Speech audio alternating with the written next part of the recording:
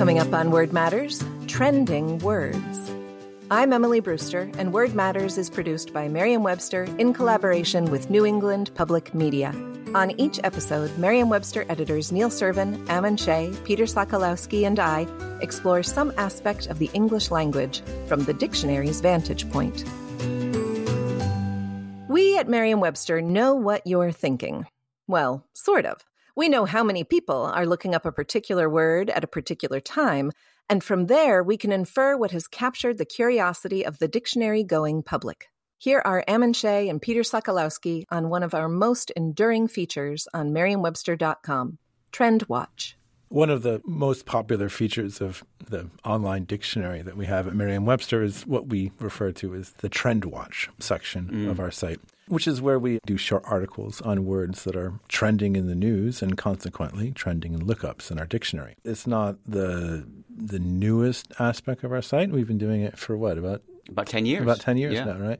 It seems logical an online dictionary would report on the data or report on the lookups. But in fact, when it started, we were kind of new to this and it was all innocent. If we go back before the website, Trend Watch articles, we used to do a monthly report of the lookups for internal use only, and I was the editor who did it. And so I would look at the analytics, and we'd just look at the top 10 or 20 words. And for this monthly report, we would try to assess why. You know, in some cases, we could tell. It was from the news, it was from an election. In some cases, we had no idea why a certain word. But that's how we started understanding patterns. This was 10 years ago when the news was slow. Yeah, no, I'm talking about around 2002, 2003. That's a long time ago. When the news was really slow. Well, the fact is we just didn't have any kind of sense of anticipation. We didn't know essentially the basic question, which is what makes a person look up a word. Sometimes that is a very obvious thing, and you think, well, it must be spelling or a very difficult or unusual word. But it turns out a lot of the words that are looked up in the dictionary are not that unusual or even not that hard to spell.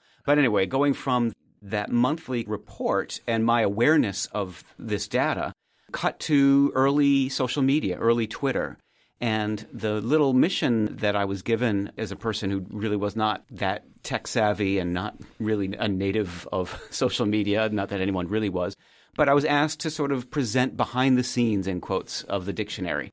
And that's a really quiet story. It's actually kind of boring. And it did occur to me on a certain day that there was this daily data that would sometimes move and correspond with the news. And I went to speak to the company's president, John Morse, and I said, would it be okay for me to present our data on Twitter as a kind of lookups of this moment? And he didn't hesitate. He said, sure.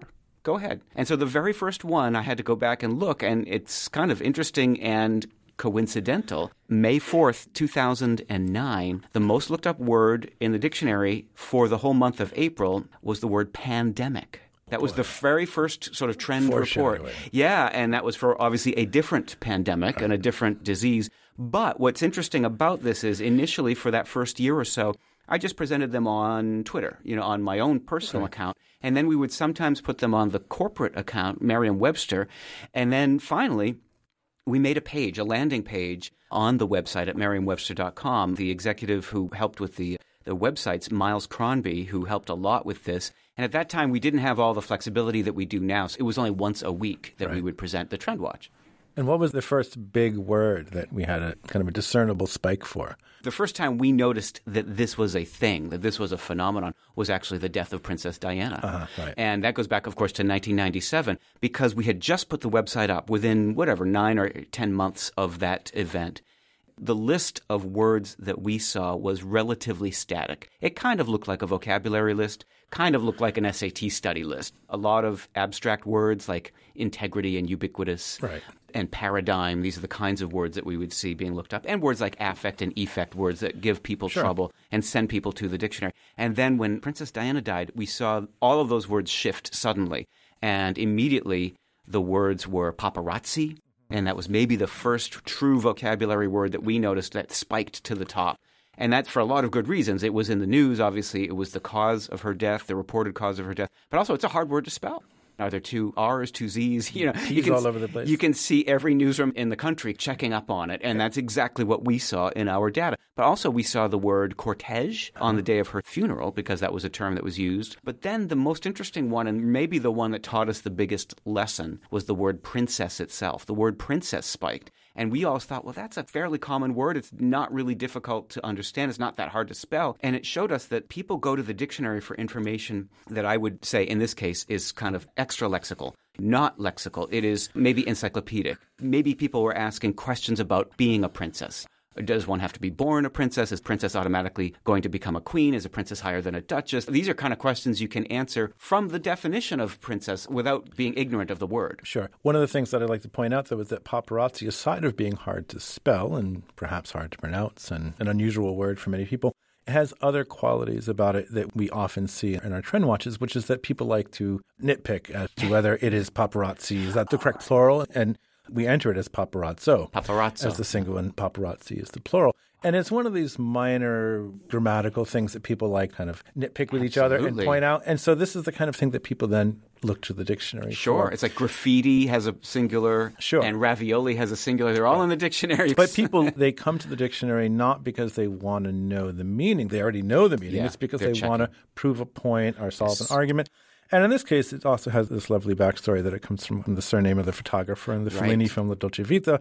The photographer's name was Paparazzo. So it's not obvious that that's the logical singular form because it's based on an eponymous word. That's how we learned that this was an observable phenomenon. For 400 years, English language dictionary makers had no idea what sent someone to the dictionary, and now we started having these clues. I always say we're good at reading data. We're not good at reading minds. However, some news stories clearly trigger lookups in the dictionary. An interesting story that I didn't really put my finger on this, but that I noticed long ago before I started working at Merriam-Webster. I went through a phase where I read the Oxford English Dictionary, and I read it from cover to cover. And I didn't like reading at home sometimes, so I'd go to the library, and I would just use a copy in the library. And one of the things that I noticed, and this is like as low tech as you can possibly get, but that there were certain words that you could tell they were looked at more than others because of the thumb smudges in the sections. And there was woman and marriage and word were always looked up. No kidding. Yeah, and so you could tell sometimes the page would be ripped out or something like that, but you could actually get lexical data, lookup data from looking at physical copies of well-thumbed public copies that are used by everybody. That is fantastic. Yeah. I've never heard that. You could look at the spine and see where people had put their thumbs more often than in other places. Sure. Wow. The well-thumbed dictionaries in our office, and there are a lot of them, typically because they're used by professionals who are lexicographers, they're all over the place. Indiscriminately. Yeah, and they don't show this kind of consistent use. That's an amazing thing. We've seen patterns like that go kind of according to the season. For example, in the month of February, the word love is the number one word. In September, we see back-to-school words, which include words that you would hear at an orientation. Right. And we see plagiarism, but we also see the word diversity, which is a word that is used in orientations. And you see words like heuristic when college students go back. Words like science, the word science. Sure. Right. At some level, tell when it's high school versus grammar school versus collegiate.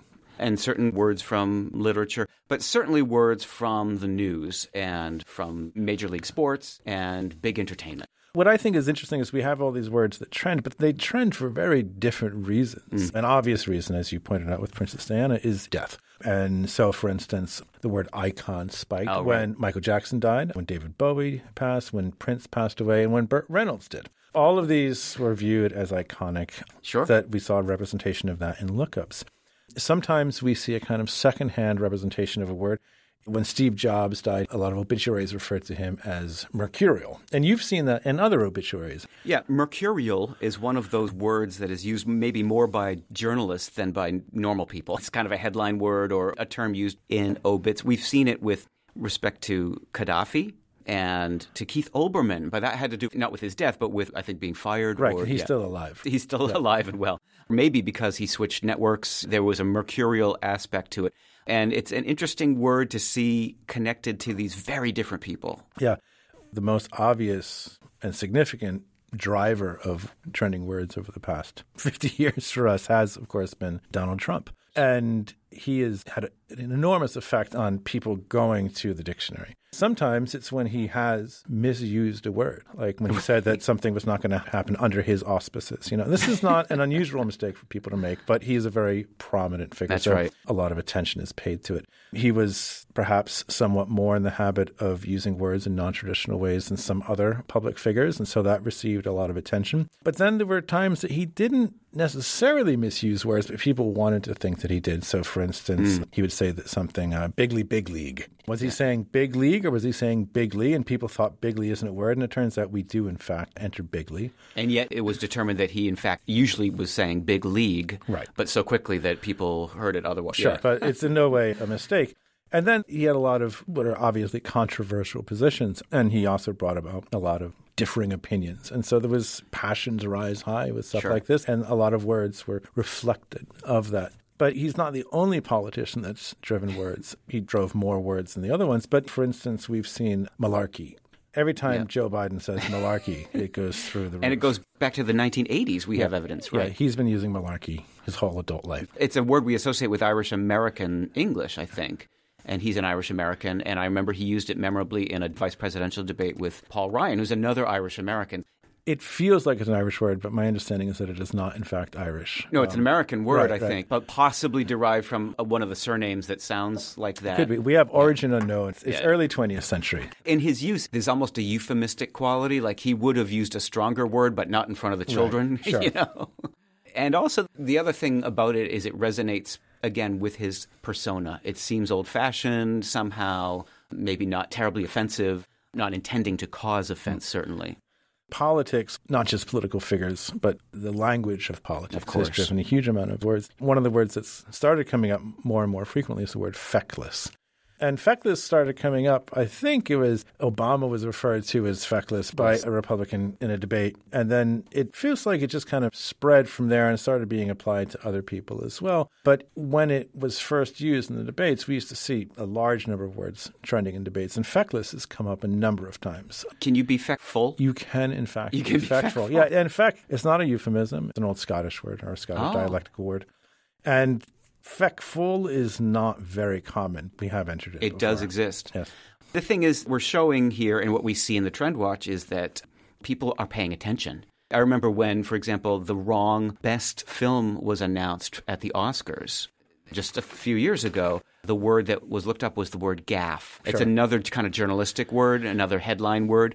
That was the big spike because it was a big story, it had to do with the Oscars. So it's not only politics and it's not only celebrities by themselves. It can be a broader picture. One of the things that happens on occasion is we suddenly will see a word spiking. We have really no good reason for it. And my favorite one of these was during the recent vice presidential debate between Harris and Pence, the word gravata, which is defined as a tough, resistant cordage fiber obtained from the leaves of a South American bromeliad that is closely related to the cultivated pineapple. This word is spiking and went through the roof. We really had no idea why. And then we noticed shortly after that also spiking, to a lesser extent, was gravitas. What we kind of thought was that people thought gravita was the singular form of gravitas. Oh, yes. Or they just misspelled it or something like that. But they went to the dictionary and they found something perhaps unexpected. Or if they're keying it in, they just may have landed first on the wrong one. Absolutely. I mean, one time what happened, I think a Sunday night, and a word spiked, and I had no idea why. The word was hooskow,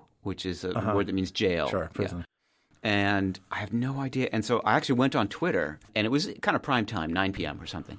And I said, did somebody just say hooskow on TV? And many people responded, yes, the Sunday night football game was played, and there was a streaker who ran across the field. And the announcer, I believe, was Al Michaels. The problem for the announcer then is you've got to keep talking. The game is interrupted. So the police chased him, and they threw a towel over the guy. The announcer said they're taking him off to the hooskow. And clearly what we learned is many people are watching football with their laptops open. Sure.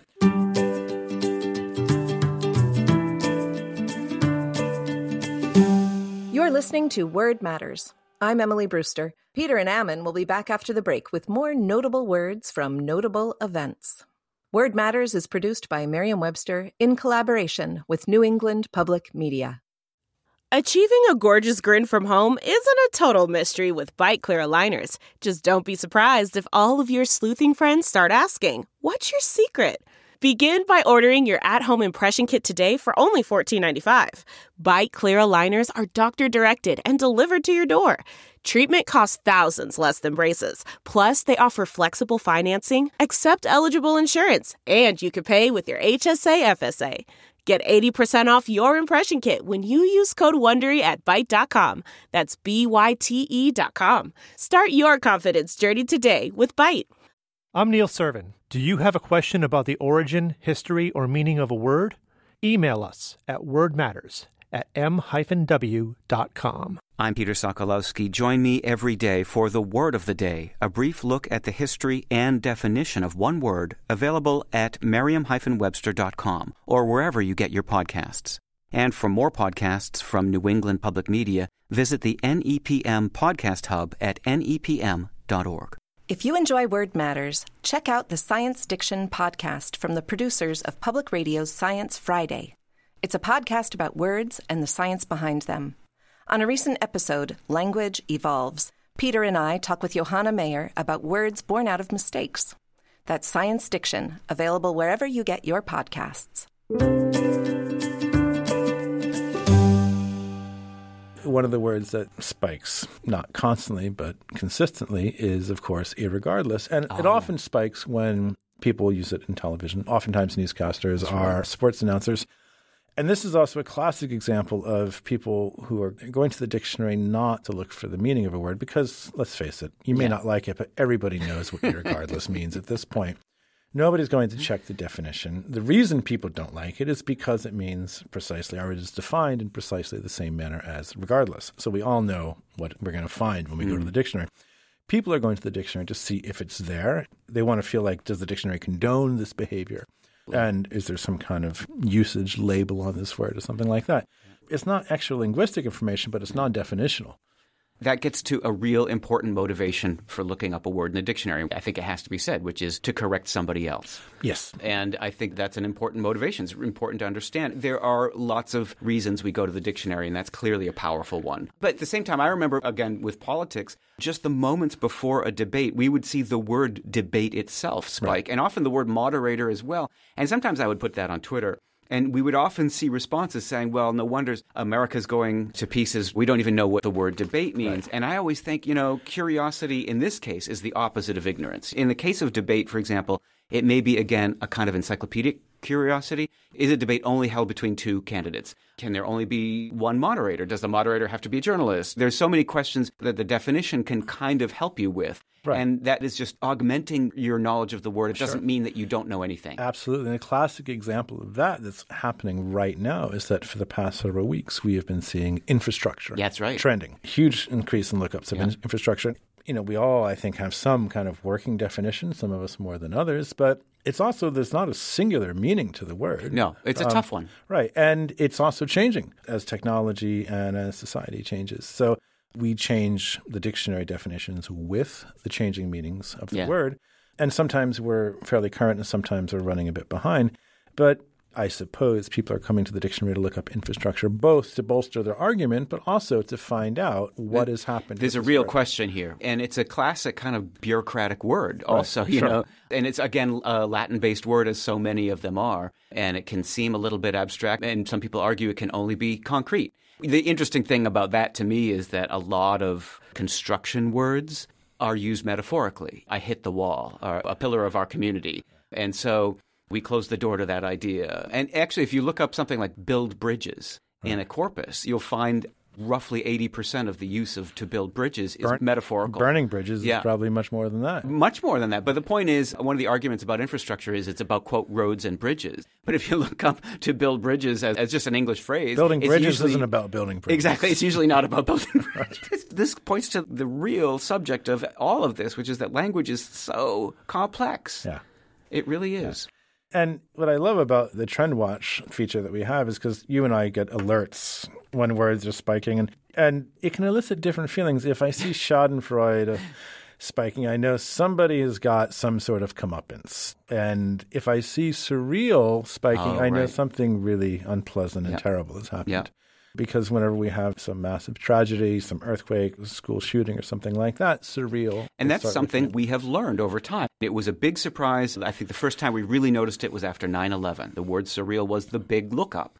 But then after these other events, the Boston Marathon bombing, Robin Williams' suicide, the Newtown shootings, and now we see it in this pattern in moments of shock or horror. What's interesting to me about this one is that unlike many of these news-derived terms, I don't think that the word is uttered by a newsmaker.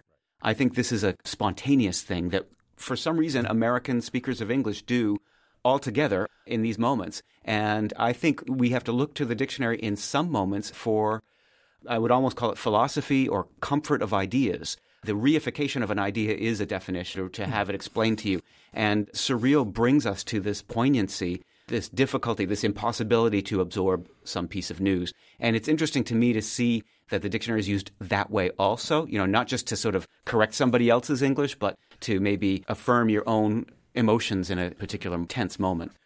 What I love about just this feature and getting this information is that we can tell something that's been happening in this lexical way. If we see icon, we know that somebody has just passed away. If we see surreal, we know that a tragedy has happened.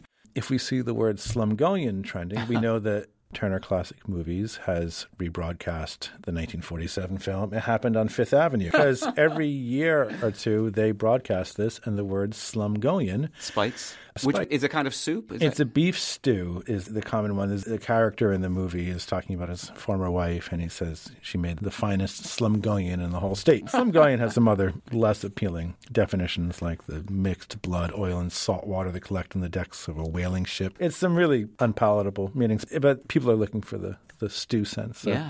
And so it's triggered by the same movie broadcast on the same channel. Yeah, which apparently it's showing that there's a certain number of people who at least are still watching it. There's another one that's really purely dictionary to me, which is the spelling bee. The last few words, right? Full disclosure, I'm part of the spelling bee team from Merriam-Webster that goes to the bee. I always give a kind of color commentary on Twitter about the words that are being looked up, often with etymological information or something else. But the fact is, those last 10 or 12 words are always words that are new to everybody. Yeah. And intentionally, because they have to be the most difficult words for the best spellers in the world. Right.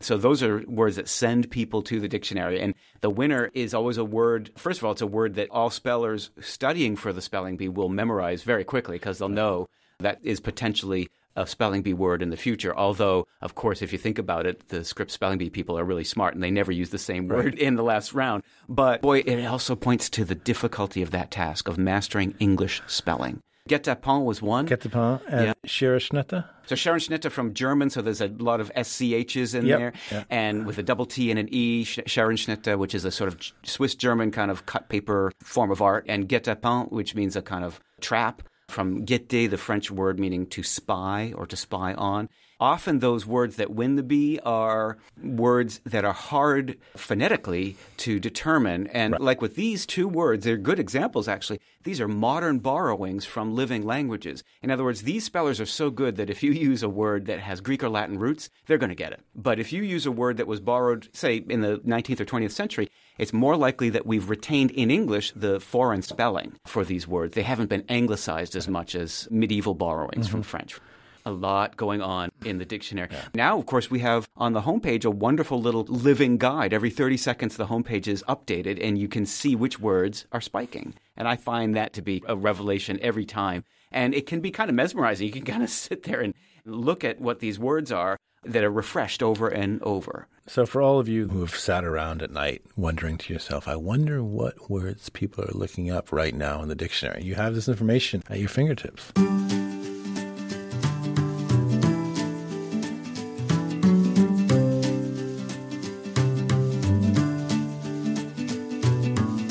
Let us know what you think about Word Matters. Review us wherever you get your podcasts or email us at wordmatters@m-w.com. You can also visit us at nepm.org. And for the word of the day and all your general dictionary needs, visit merriam-webster.com. Our theme music is by Tobias Voigt. Artwork by Annie Jacobson. Word Matters is produced by John Voci and Adam Maid. For Neil Servin, Ammon Shea, and Peter Sokolowski, I'm Emily Brewster. Word Matters is produced by Merriam-Webster in collaboration with New England Public Media.